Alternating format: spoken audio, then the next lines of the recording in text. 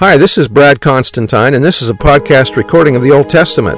Although this is not an official recording of the Church of Jesus Christ of Latter-day Saints, every effort's been made to be as doctrinally accurate as possible. I'll be using for the text the Joseph Smith translation of the Old Testament, along with many commentaries from general authorities of the Church, BYU professors, Bible scholars, and others. This format will be very detailed, and so if you want a deep analysis of the Old Testament, you come to the right place. Thanks for your attendance. Hi there, and welcome back. This is going to be for Jeremiah chapter 26. Now we're getting into prophecies about the destruction of Jerusalem. And again, like I said, this is also showing the danger that Lehi and his family were in. All right. In the beginning of the reign of Jehoiakim, the son of Josiah, king of Judah, came this word from the Lord, saying, Thus saith the Lord, stand in the court of the Lord's house. In other words, this is like the temple sermon back in chapter 7. And speak unto all the cities of Judah which come to worship in the Lord's house all the words that I command thee to speak unto them, diminish not a word. If so be they will hearken, and turn every man from his evil way, and repent, I will turn away the evil which I purpose to do unto them. In other words, Hebrew, he will relent, i.e. change the decreed punishment because of their changed behavior, because of all the evil of their doings. And thou shalt say unto them, Thus saith the Lord, if ye will not hearken to me, to walk in my law, which I have set before you, to hearken to the words of my servants, the prophets, whom I sent unto you, notice this is also including Lehi, commanding them to rise up early and sending them, then will I make this house like Shiloh, and will make this city a curse to all the nations of the earth, for ye have not hearkened unto my servants, the prophets. Remember, Shiloh was the northern kingdom, and that one has been taken captive already. Verse 7, So the priests and the prophets and all the people heard Jeremiah speaking these words in the house of the Lord. Now it came to pass, when Jeremiah had made an end of speaking all that the Lord had commanded him to speak unto all the people, that the priests and the prophets and all the people took him, saying, Thou shalt surely die. Why hast thou prophesied in the name of the Lord, saying, This house shall be like Shiloh, and this city shall be desolate without an inhabitant? And all the people were gathered against Jeremiah in the house of the Lord.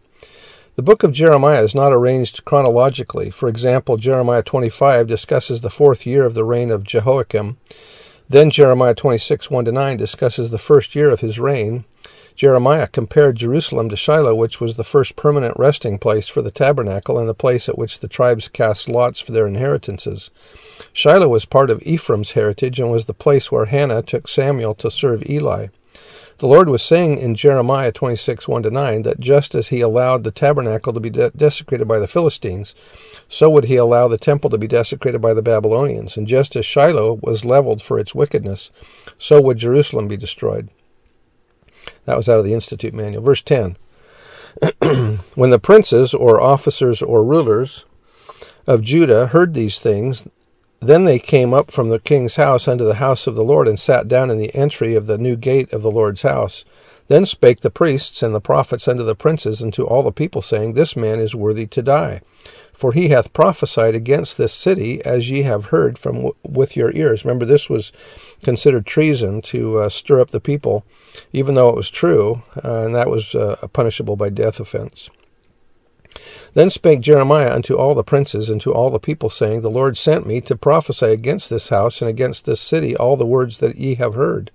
Therefore now amend your ways and your doings, and obey the voice of the Lord your God, and the Lord will turn away the evil that he hath pronounced against you. As for me, behold, I am in your hand. Do with me as seemeth good, and meet unto you. But know ye for certain that if ye put me to death, ye shall surely bring innocent blood upon yourselves, and upon this city, and upon the inhabitants thereof. For as of a truth the Lord hath sent me unto you to speak all these words in your ears.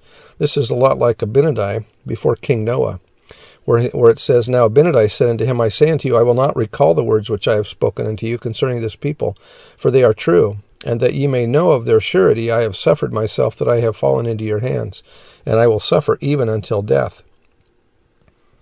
And I will not recall my words, and they shall stand as a testimony against you. And if ye slay me, ye will shed innocent blood. And this shall also stand as a testimony against you at the last day. For the Lord suffereth the righteous to be slain, that his justice and judgment may come upon the wicked. Therefore ye need not suppose that the righteous are lost because they are slain, but behold, they do enter into the rest of the Lord their God. Verse 16, Then said the princes and all the people unto the priests and to the prophets, This man is not worthy to die, for he hath spoken to us in the name of the Lord our God. Then rose up certain of the elders of the land, and spake to all the assembly of the people, saying, Micah the Morasthite prophesied in the days of Hezekiah king of Judah, and spake to all the people of Judah, saying, Thus saith the Lord of hosts, Zion shall be plowed like a field, and Jerusalem shall become heaps, and the mountain of the house of the Lord as the high places of a forest. Did Hezekiah king of Judah and all Judah put him at all to death? Did he not fear the Lord, and beseech the Lord to repent, and the Lord turned away the evil which he had pronounced against them? Thus, by putting Jeremiah to death, we might procure great evil against our souls. But there was a man among the priests rose up and said that Urijah the son of Shemaiah of Kiriath-Jearim prophesied in the name of the Lord, who also prophesied against this city and against this land, according to all the words of Jeremiah. And when Jehoiakim the king, with all his mighty men and all the princes, heard his words, the king sought to put him to death. But when Urijah heard it, he was afraid and fled and went into Egypt. And Jehoiakim the king sent men into Egypt, namely Elnathan the son of Achbor, and certain men with him into Egypt. And they fetched forth Urijah out of Egypt, and brought him unto Jehoiakim the king, who slew him with the sword, and cast his dead body into the graves of the common people. Urijah was a prophet that was killed. Had Lehi stayed, he also would have been killed.